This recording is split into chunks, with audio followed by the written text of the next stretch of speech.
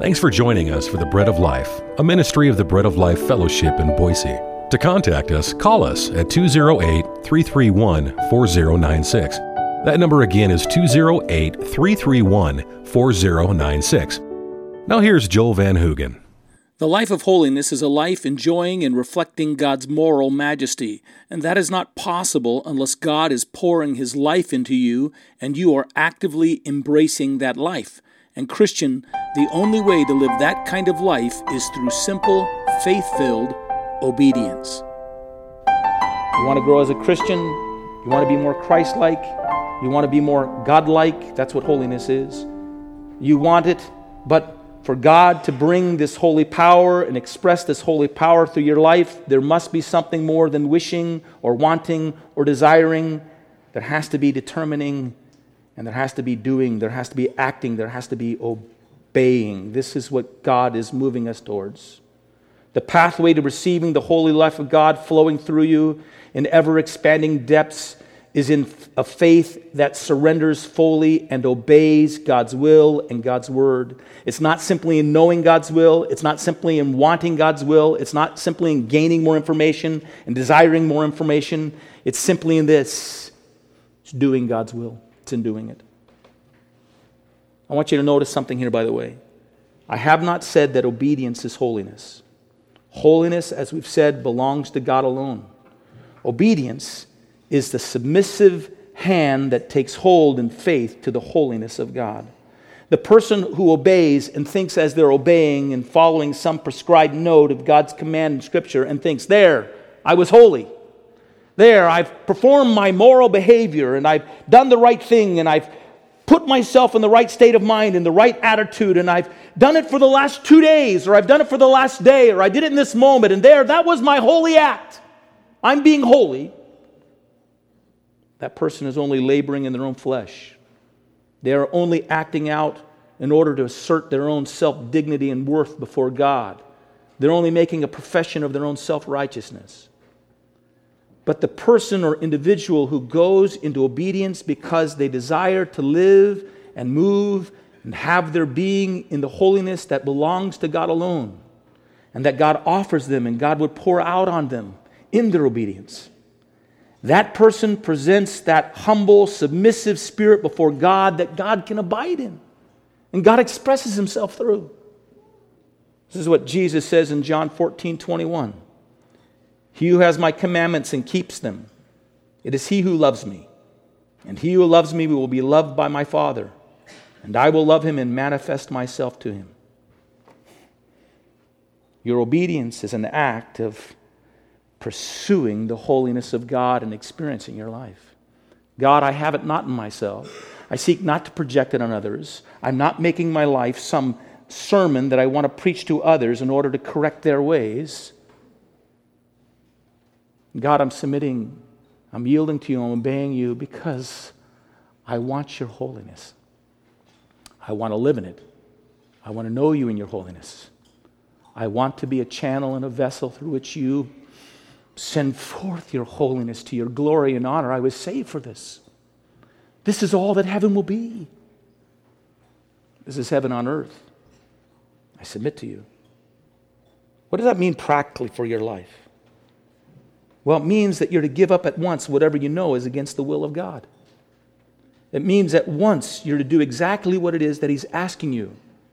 You don't just seek after God in your prayers or in your thoughts. You don't just seek for a place for God to exalt Himself in fine and noble ambitions or goals or desires, but you seek a place for God to come and exalt Himself in your obedience, in your action. Yes, you want to think the right things, and yes, you want to pray the right things, but ultimately you've got to act. You've got to do it. You've got to do the thing. You've got to say the thing. You've got to do what He's asking of you. Jesus showed us an example of this by His own life. Here is the Holy Son of God coming and taking on human flesh. And He shows us the way in which we encounter and know and experience God, and it's in our surrendered obedience to God.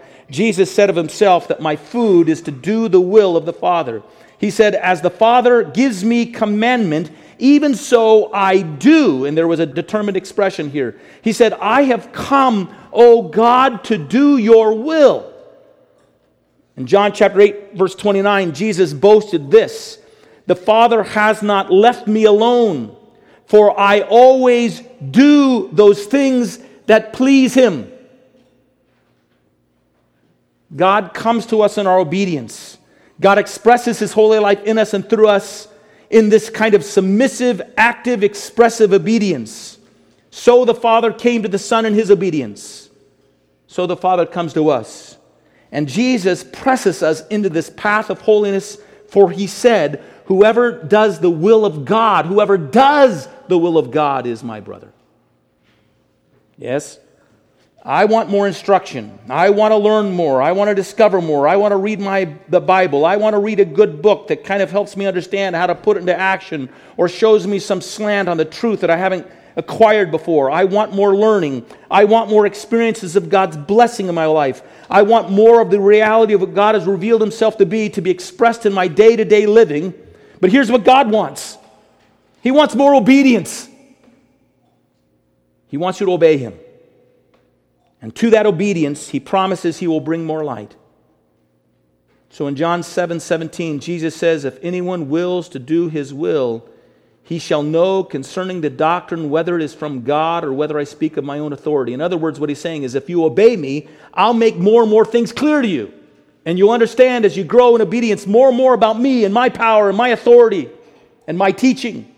You'll discover me and you'll understand me as you give yourself to my commandments. And that's, by the way, when Jesus commanded us to go and make disciples, He said we were to go and we were to baptize people in the name of the Father, Son, and Holy Spirit, and we were to teach them to obey all that He has commanded us.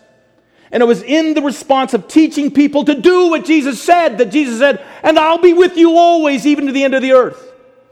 You want Jesus, you need Jesus, you long for Jesus, obey Jesus.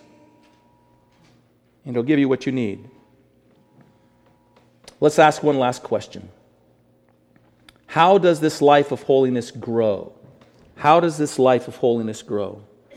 There are a couple passages that we read from Corinthians and Thessalonians. One spoke of perfecting holiness, and the other one spoke of God, the God of peace, sanctifying us holy. 2 Corinthians 7:1 says we are to perfect holiness in the fear of God. 1 Thessalonians 5:23 prays that the God of peace would sanctify us completely. There's a hint for us here. How does this life of holiness grow? It grows like this. Gradually. Gradually. Sometimes in spurts, but gradually. God saves you. You're His child, a holy child of the new birth. You're already called a saint. You're already called a holy one. But what He has given you must be developed and grow. His life in you and for you must rise in its expansive powers, and it doesn't happen overnight. It's a continuum. It goes on over time. And gradually, from one act of obedience to the next, from one act of faithful, submissive, God-seeking obedience, God-pleasing obedience to the next, you grow in holiness. Why is it gradual? Why doesn't God just, to some extent, allow us to experience the full blast of His holiness in one moment? Well, because God's holiness is too much to take in all at once. It's enjoyed best as it comes to be savored through a series of acts of willing, surrendered service to His will and for His name's sake. God wants us to enjoy Him one morsel at a time of surrendered obedience to Him. Here's another reason. Because God's holiness is God Himself. It's His face turning towards us. It's living before His presence and Him expressing His presence in our life. God wants us to love Him, and love must be a choice. But love is not just a choice, it's a series of choices. I made a choice to marry my wife, and on one occasion we stood 35 years ago before a pastor as we made our vows to one another, and we proclaimed and expressed our vows to one another. And actually, before we made those vows, we made a choice to go to that place and love to one another. And then after that, we went into this official setting and we pledged to love one another. And when it was done, I didn't say, now I'm done. I don't have to love my wife. I've made my choice and that's done. It's finished. What it did was it opened up to my life a series of choices. Was I going to love her the next day and the next day and the next day? And it opened up for her even more series of choices. It wasn't hard for me to make the choice. She had to make more choices. The other day I told my wife, some people have noble marriages and some people just have good marriages. I think that we have a good marriage but not a noble marriage. She said, what's the difference? I said, well, noble marriage is when you've got people who are just raw and they're difficult to live with, and you've got to constantly kind of surrender yourself to be responsive and love towards the other individual, and they work at it over a period of time, but they stay devoted to one another, and it's hard work, and at the end of that marriage, you look at it and say, there was something noble about that. They hung in there, they stuck together, but for others, it's just, they go together so well and they enjoy each other so well and their lives are so perfectly suited for one another that they just have a good marriage, but they never get to the point of being noble because it really wasn't that difficult. And, I've had a good marriage. She said, what makes you think I haven't had a noble marriage?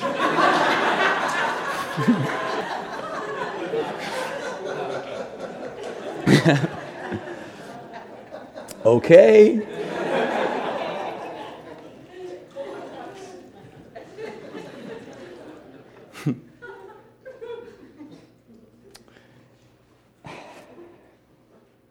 Love is a choice, but love is a series of choices. It's a choice that leads us week by week, day by day, moment by moment, to give ourselves up for the advantage of the other person and for the delight of the other person and in surrender to the other person. And God has called us to a relationship. And God wants us to love Him. And God wants us to love Him in these choices and these purposes for our lives. And so God leads us daily into a life of holiness so that each day, moment by moment, we may choose Him. We may choose to surrender to Him and obey Him so that we would know Him and enjoy Him and express Him to others. Why else? Are there any other reasons why this life of holiness and this life of sanctification comes gradually to us? Well, yes, there are other reasons. Because we're not always willing to receive or seek His holiness. I say this to our own shame as a confounding contradiction of all that we proclaim to be true of Jesus Christ and all that we proclaim to be true of what He's given us, because it does not make sense. But the flesh is so potently resistant to the good that is God. And all I can say is this: every day not spent seeking to grow in and glow out the holiness of God in your life is a wasted day and a lost opportunity. So let's obey. Let's do it. Let's surrender to His will for the right reason, not to trump somebody else, not to claim that in that act we have achieved our holiness, but that our wills may claim His will so that we might share His holiness and He might pour His holiness out upon us so we would grow to know Him better and enjoy Him more. Thanks for listening to The Bread of Life. To learn more about our work here and around the world and to give your support, go to breadoflifeboise.org or cpeonline.org. Until our next time together, may God bless you.